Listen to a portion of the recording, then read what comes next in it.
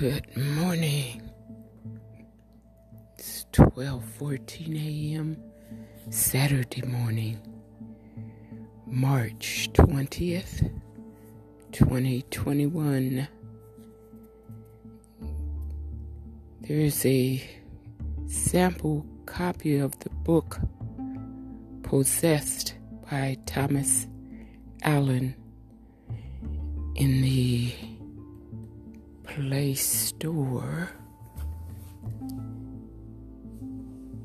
and this is what's there. It's not the whole book, but here's what's there so far. Skipping over the part where they talk about the movie that William Blatty, what was the name? William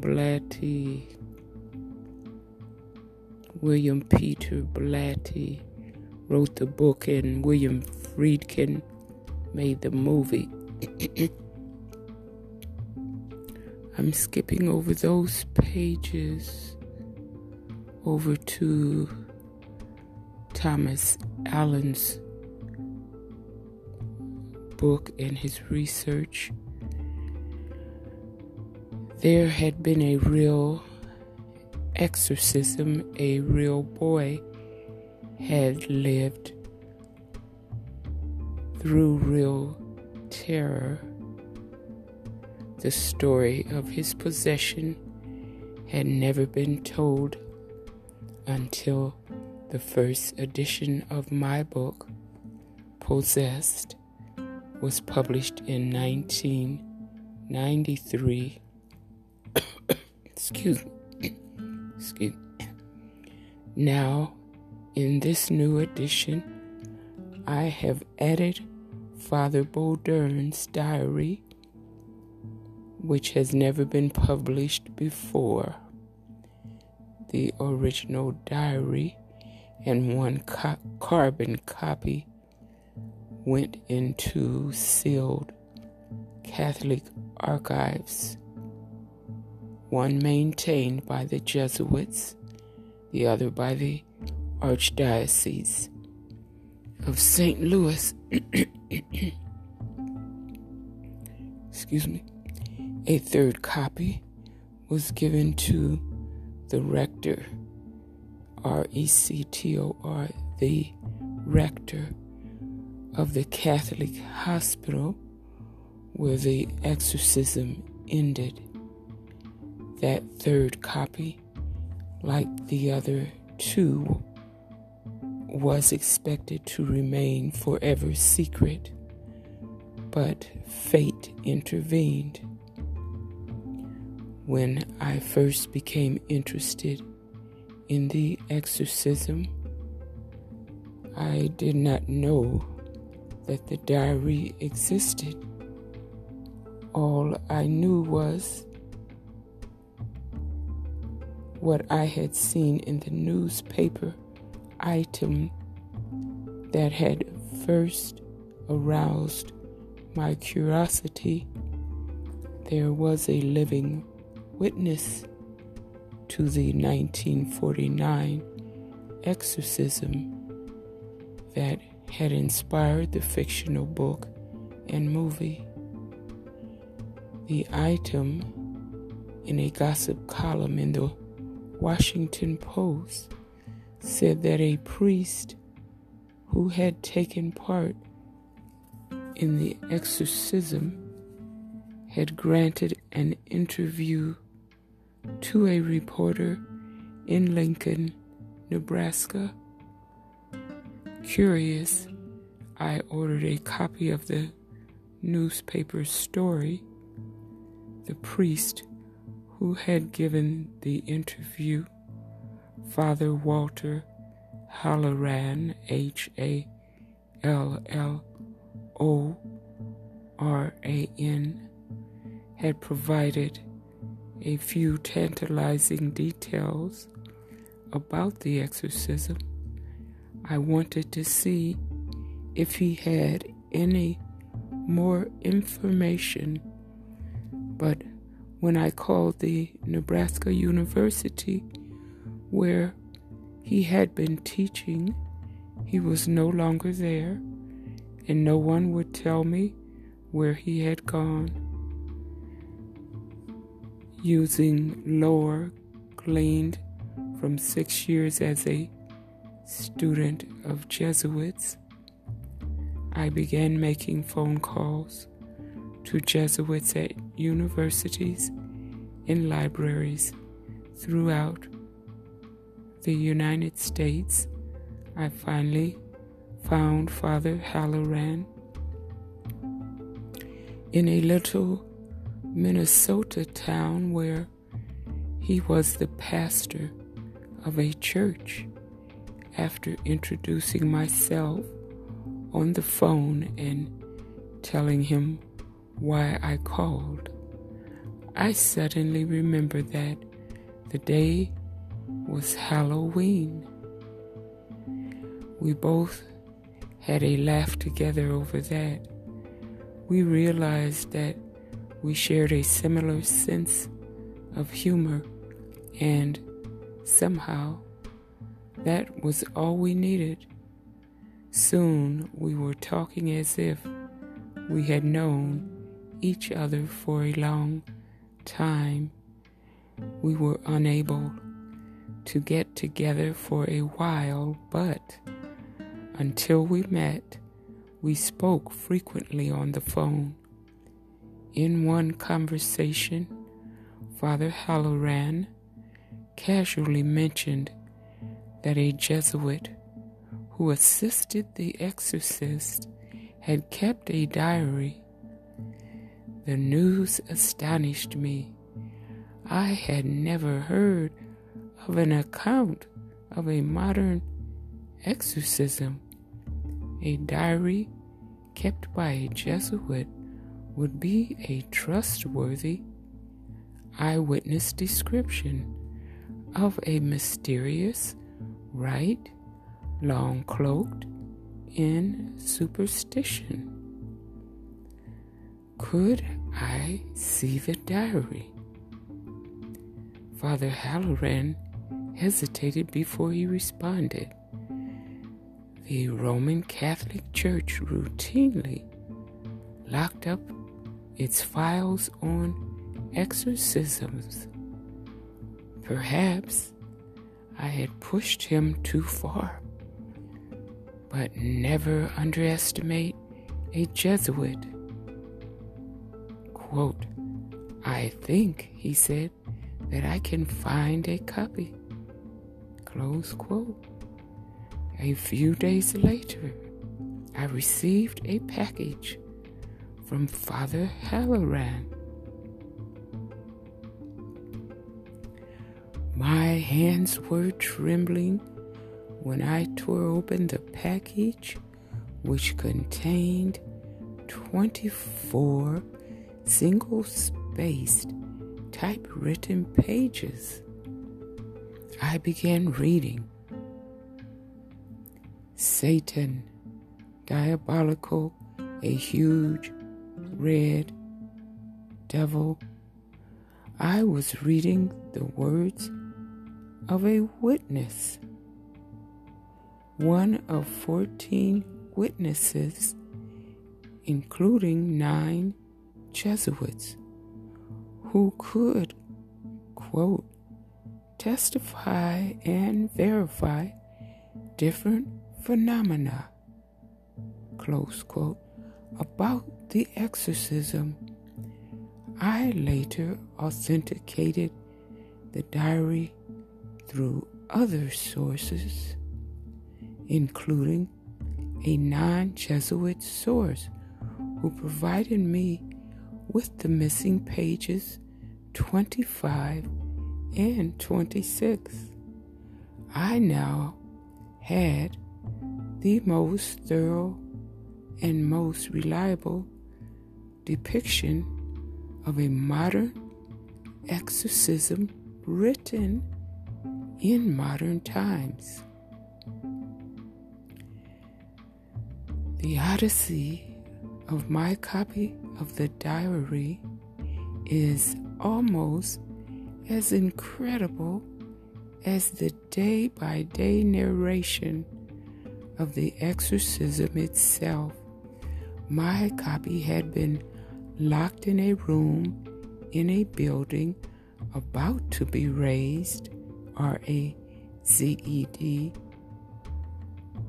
And if you aren't familiar with that English word, if you're in another country, even though it sounds like R-A-I-S-E, raised, it's R-A-Z-E-D, raised, meaning the building was about to be torn down. My copy had been locked in a room in a building about to be raised or torn down.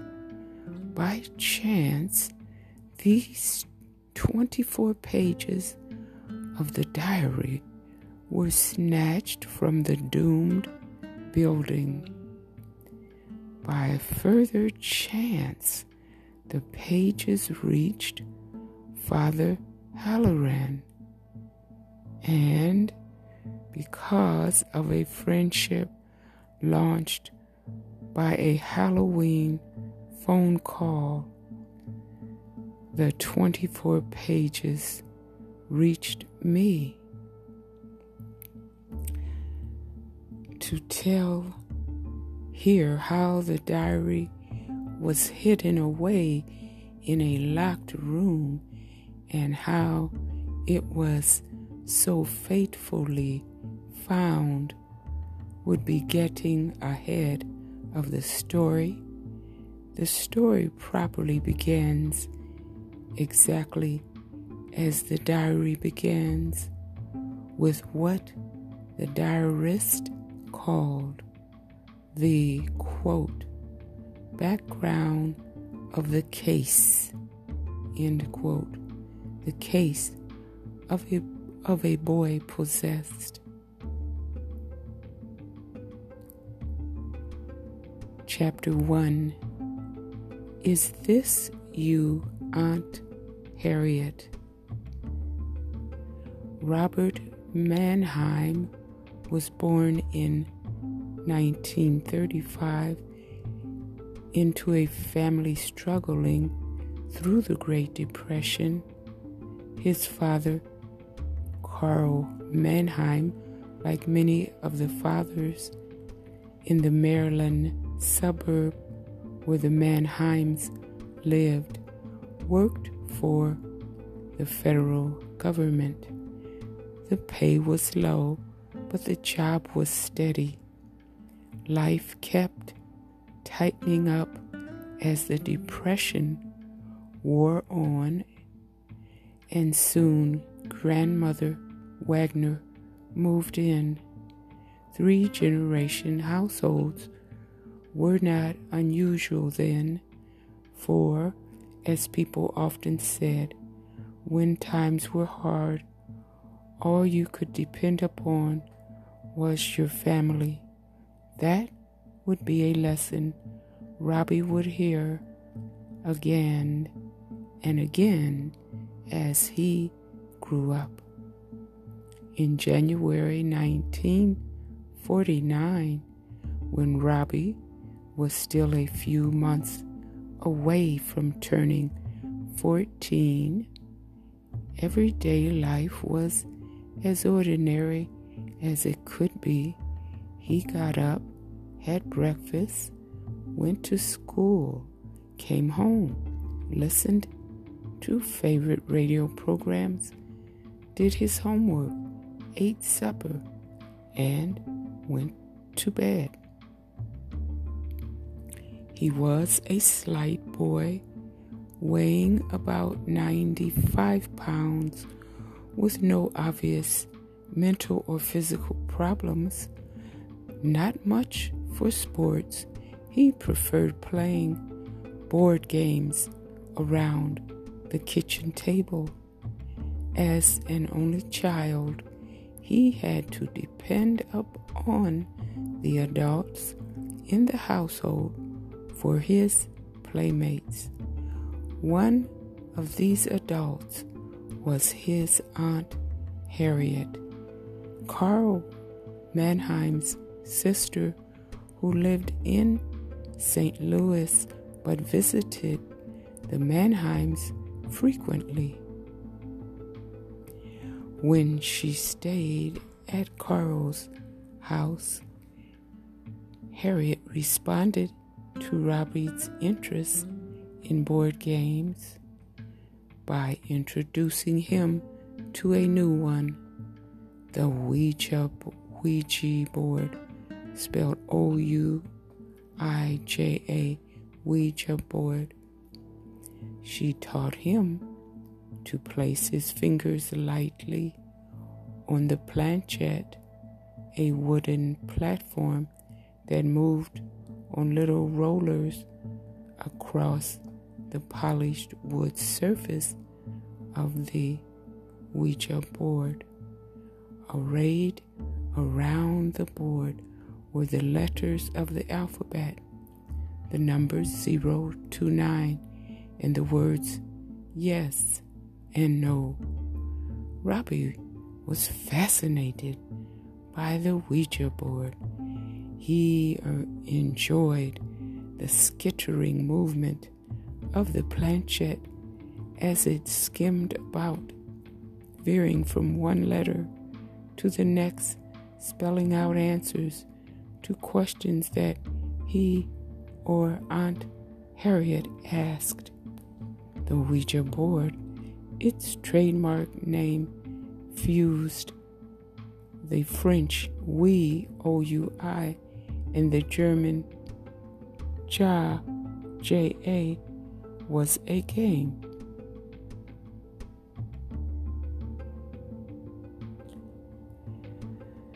And something more.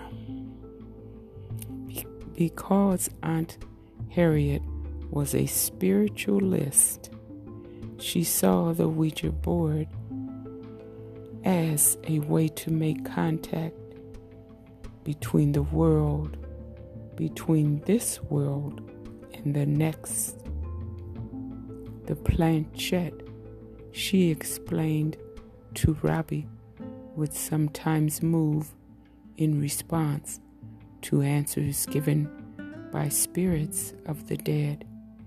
They communicated by entering the consciousness of people at the board. The spirits, Aunt Harriet said, produced impulses that traveled through the medium to the planchette, which moved obediently to spell out words or point to yes or no. Aunt Harriet seems to have treated Robbie more like a special friend than as a nephew. She had an exotic quality, especially with her talk about spiritualism. Between the visits of Aunt Harriet, Robbie sometimes played at the Ouija board himself. He was used to finding solitary amusement. Harriet devoted a great deal of time and energy to attempts to communicate with the spirits of the dead. She believed not only that life goes on after death, but also that she could communicate with the spirits of people who had died. For years, Robbie's mother, Phyllis, had heard about spiritualism from her sister-in-law. Phyllis would not call herself a spiritualist, but she did believe in some of what Harriet professed. Robbie's father, Carl, did not give it much credence. Neither did grandmother Wagner. Aunt Harriet told Robbie and Phyllis that, lacking a Ouija board, spirits could try to get through to this world by rapping on walls. The phenomenon was well known to spiritualists, who could cite many cases in which contact was established through rapping. By counting raps and responding with the same number, a living person could inaugurate a communication system and then develop a code. Rapping was slower and less efficient than the Ouija board, but it was another way for a spirit to get through. The best form of communication with the spirit world, Aunt Harriet believed, was through a seance in which believers joined hands with a medium, fusing their psychic energies. If the seance worked, a spirit took over the medium's entire body instead of just the fingers and hands. The record of Harriet's activities in Maryland does not include a seance, but as subsequent events show, the Mannheim family was well aware of several methods for attempting to make contact with the dead. Great forces now were beginning to focus on the Mannheim's home, a 1.5 story frame house in Mount Rainier, Maryland, a suburb of Washington, D.C. Call them psychological forces, though this is a feeble designation for the overwhelming horror to come. Others, then or now, may want to call those forces diabolical or supernatural or paranormal. Whatever the origin, something powerful was about to invade Robbie's mind and possibly his soul.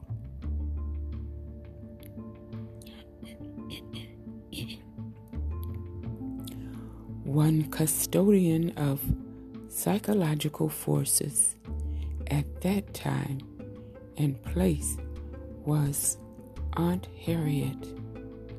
For a spiritualist like her, attempts to deal with the dead were neither pagan nor dangerous. Most spiritualists considered themselves good Christians, followers of Jesus Christ, who had proved through his resurrection the existence of life after death. Spiritualists, however, did not heed the biblical admonitions against consorting with spirits. Deuteronomy calls such trafficking, quote, an abomination unto the Lord.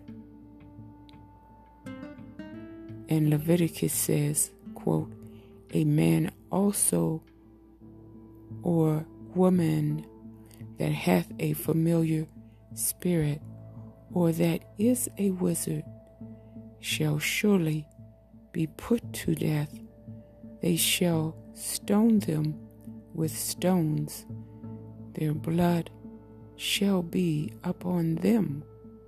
Close quote. The ominous biblical words show how deep in the human psyche is the fear of the dead.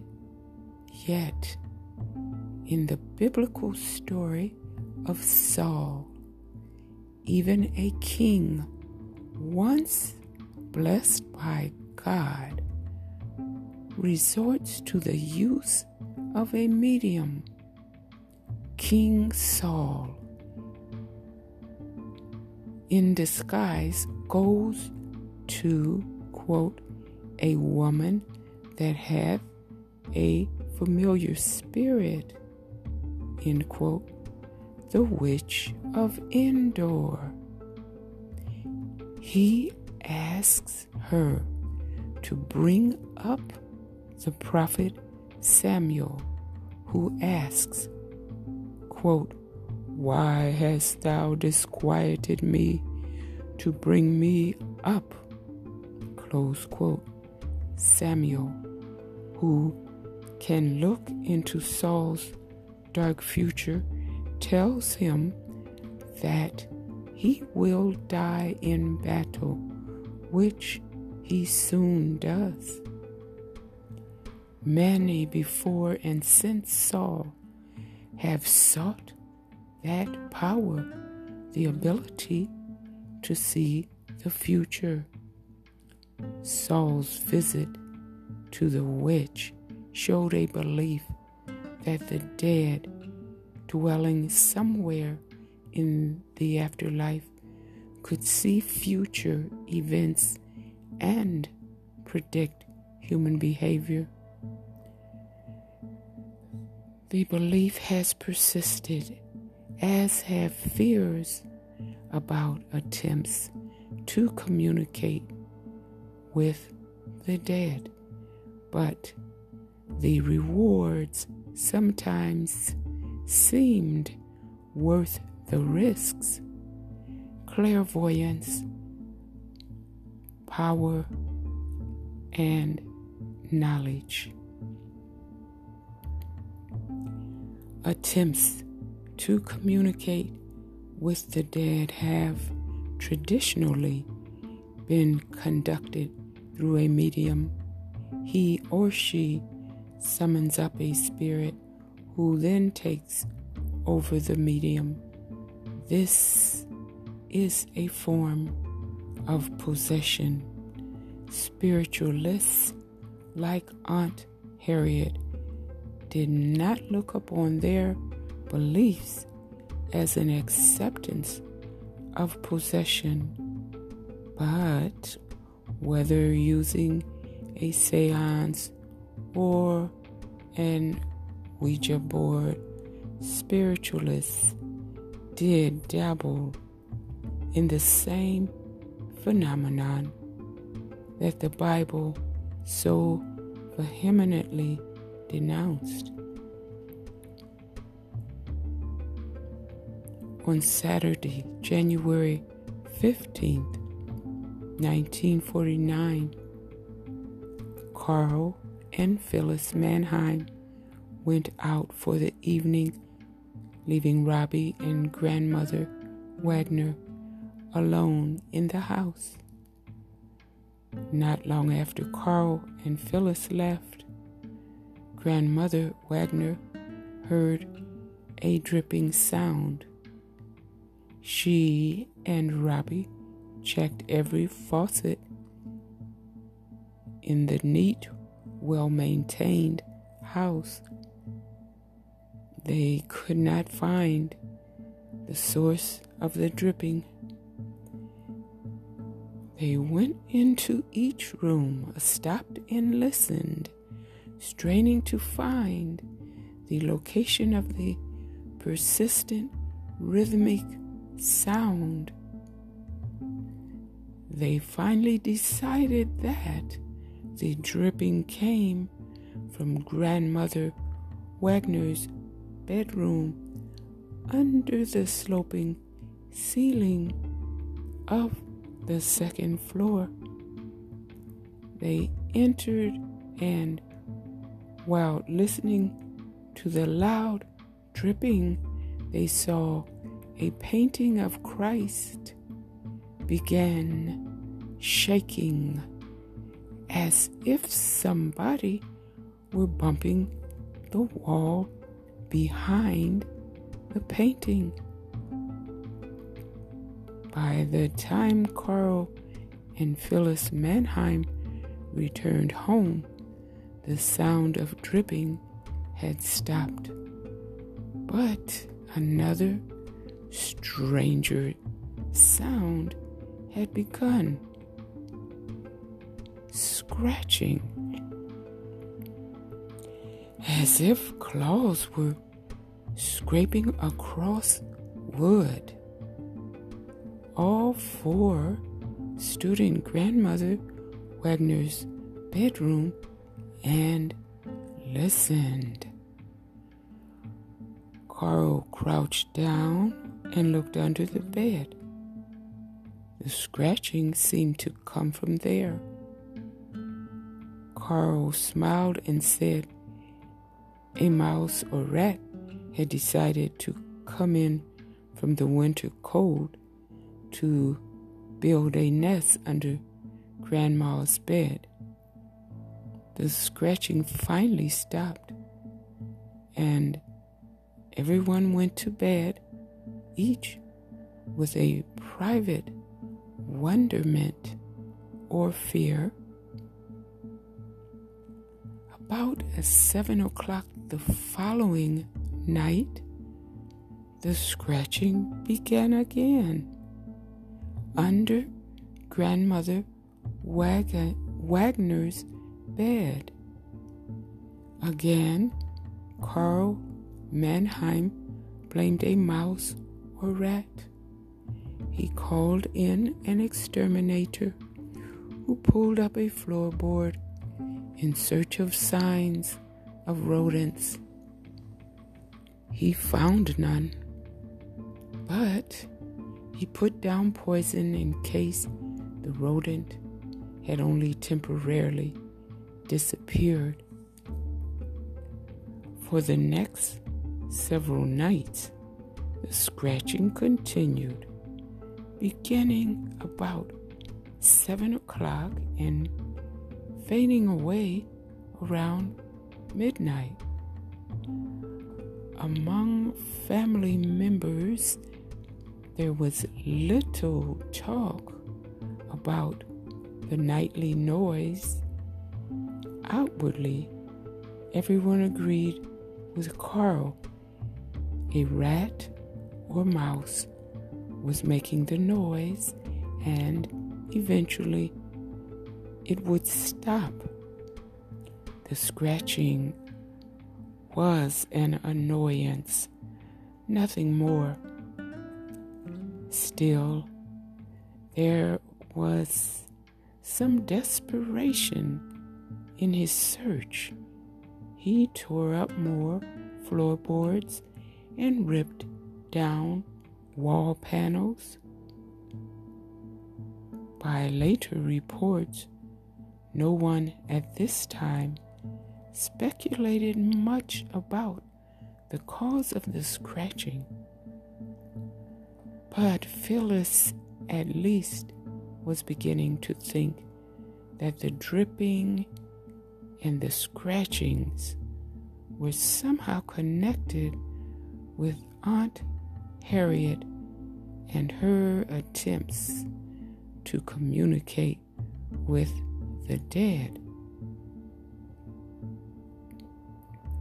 On January 26, 11 days after the first scratching sounds occurred, Aunt Harriet died in St. Louis, where the Mannheim family had many relatives.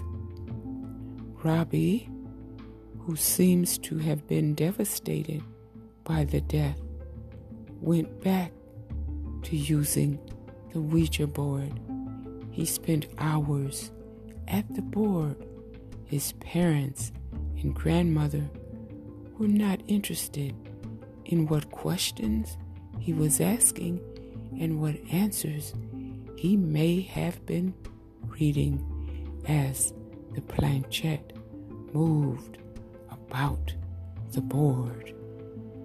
He almost certainly used the Ouija board to try to reach Aunt Harriet. Whatever his success, she did indeed remain part of the household, at least as a memory. Around the time of Aunt Harriet's death, the scratching sounds in the grandmother's room stopped.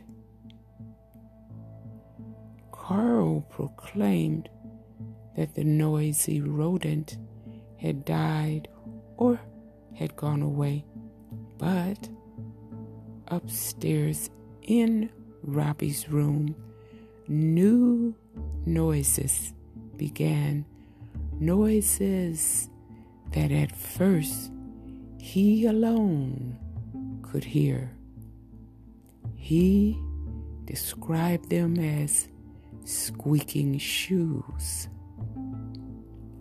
It was, he said, as if someone in squeaking shoes were walking along his bed. He did not seem to be frightened by the sound, which began just as he put on his pajamas and crawled into bed.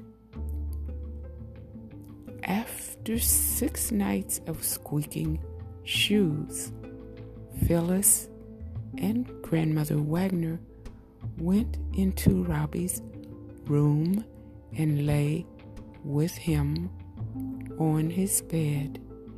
They all heard the sound of moving feet, but the feet seemed to be marching to the beat of drums. Up the bed, down the bed, up the bed, down. Phyllis could stand it no longer. Quote, "Is this you, Aunt Harriet?" Close quote. She suddenly asked. No answer. Phyllis waited a moment and said, quote, "If you are Harriet, knock 3 times." End quote. Something that felt like a wave of pressure pushed upon the 3 lying on the bed. The pressure seemed to pass through them and strike the floor beneath them. The sound of a knock reverberated from the floor. Another wave, another knock, a third wave, a third knock. Phyllis again waited, then said, quote, "If you are Harriet, tell me positively by knocking 4 times." End quote. A pressure wave and then a knock. A wave, a knock. A wave, a knock. A wave, and the 4th knock. Now, below them, inside the mattress they lay on, they heard what seemed to be the scratching of a claw. It did not touch them, but they felt the sound undulating through the mattress. Afterward, comparing reactions, Phyllis and the grandmother remembered that, terrified, each had done the same thing. Each had tried to pretend that she did not hear the scratching. It was at that moment they both later realized that the mattress began to shake gently at first, then violently. When the shaking stopped, the edges of the bed cover flew out from under the mattress. As the women later recounted, the edges of the covers, quote, stood up above the surface of the bed in a curled form, as though held up with starch, end quote. Wordlessly, Robbie, his mother, and his grandmother slipped out of the suddenly still bed and touched the stiffened coverlet. Its sides fell back, and the bed again looked normal. But the scratching on the mattress did not stop that night, or the next night, or the next. The scratching went on, night after night, for more than 3 weeks.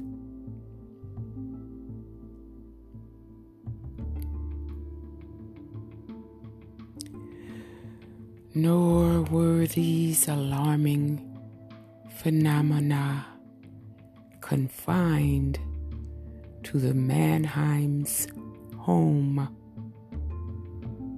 The desks at Robbie's school were movable seat desk units with a single arm acting as a writing surface.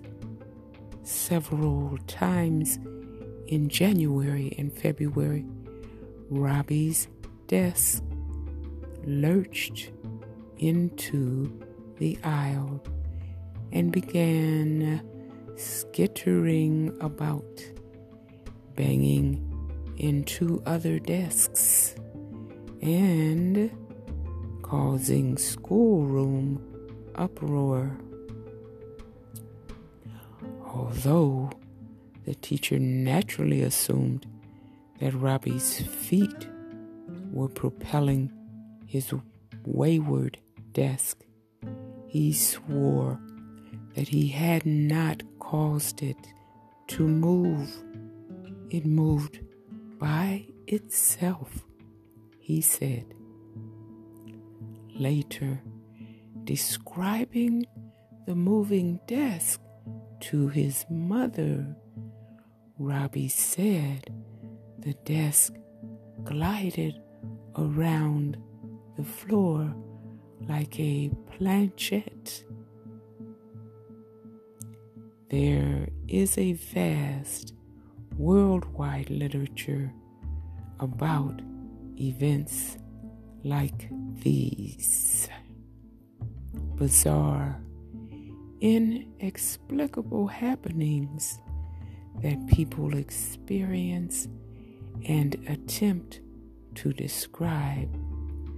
The accounts radiate out in concentric circles with the frightened, stammering witnesses at the hub.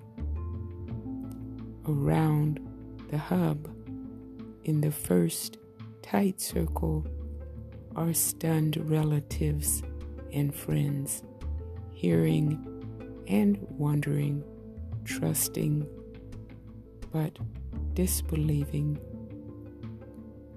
In the second circle, beyond those first auditors who know the witnesses, are the neighbors and the rumor mongers, telling what they heard or what they imagined they heard, garnishing the distant happening with erroneous details plucked from other stories or from their own inspirations.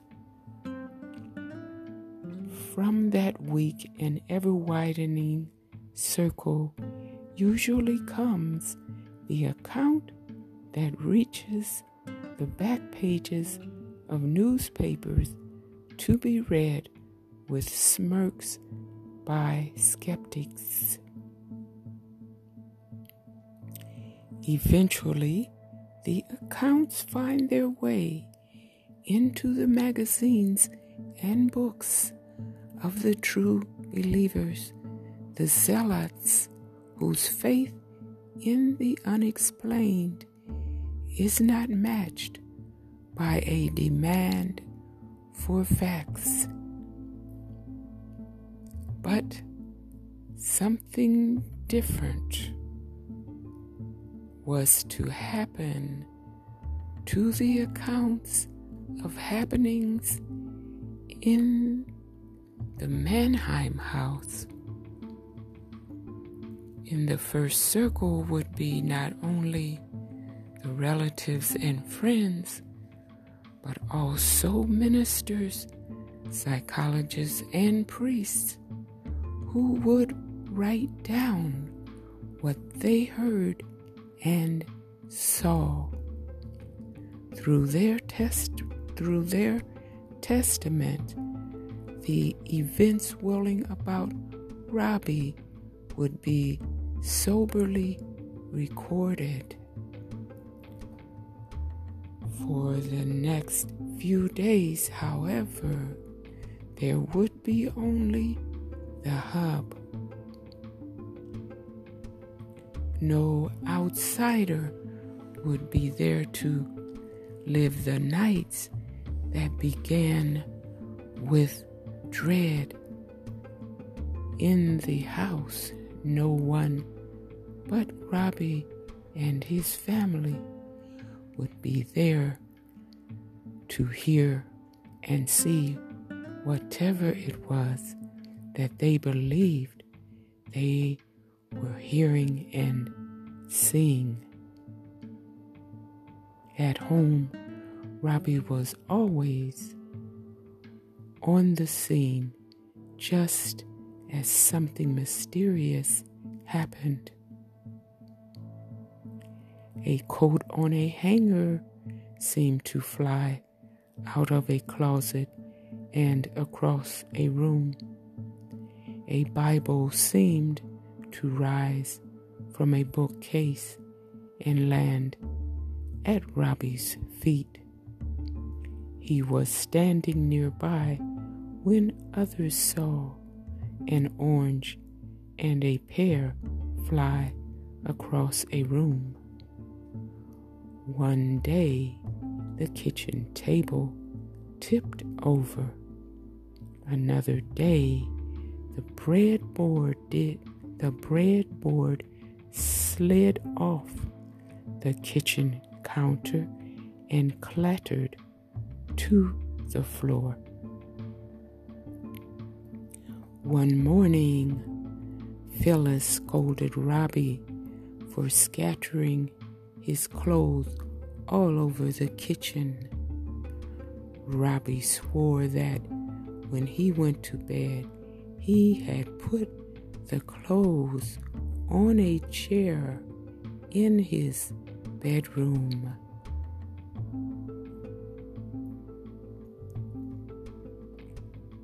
One Sunday, relatives came calling.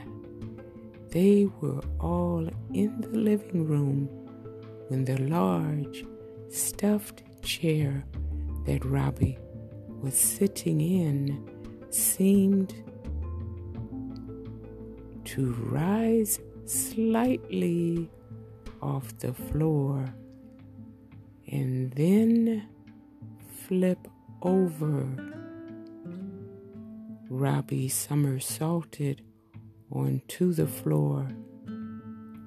Stunned family members gathered around the chair. Robbie's father and uncle each sat in the heavy chair and tried to flip it over. Each man failed. Failed.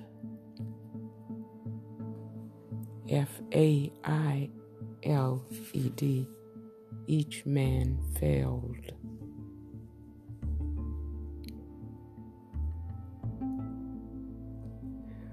While the family members were still talking about the flipping chair, one of them pointed to a small table. A vase, V-A-S-E, a vase or vase, was slowly rising from the table. It seemed to hang in the air for a moment. Then it flew across the room and shattered against a wall. Robbie's family at first tried to maintain a normal life. Robbie even joked about the funny things happening around him. One day, the family members piled into Carl Mannheim's car and set off for a visit to friends in Boonesboro, Maryland, about 40 miles away. The ride was uneventful. The Mannheims, grateful for a respite from troubles at home, joined their friends in the living room while the adults chatted.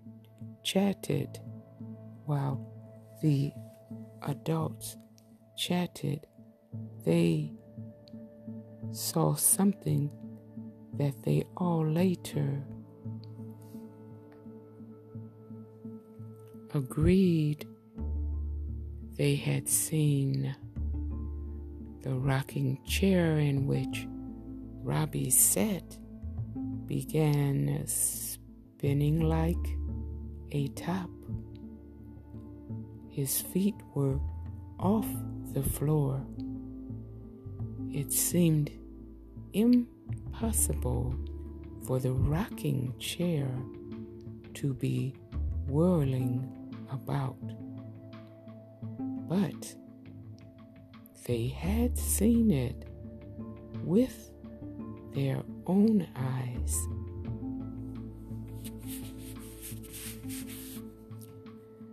Something was happening to Robbie, but what? His frantic parents tried to explain the phenomena as mischief, tricks that he learned from some book on magic.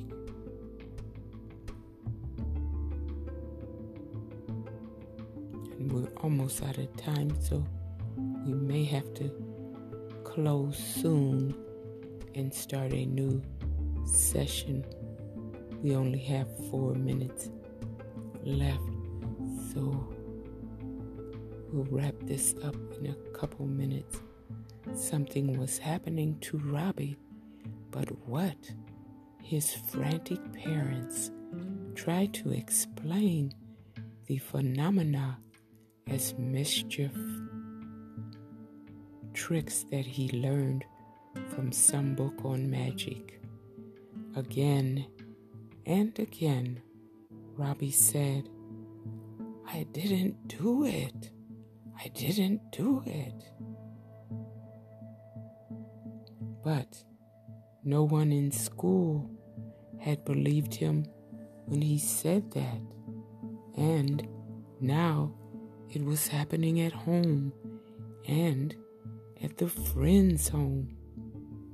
He said he was too embarrassed to go to school.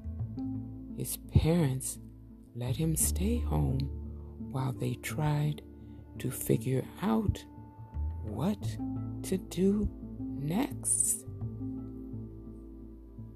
Thank you for listening. We'll continue on the next segment.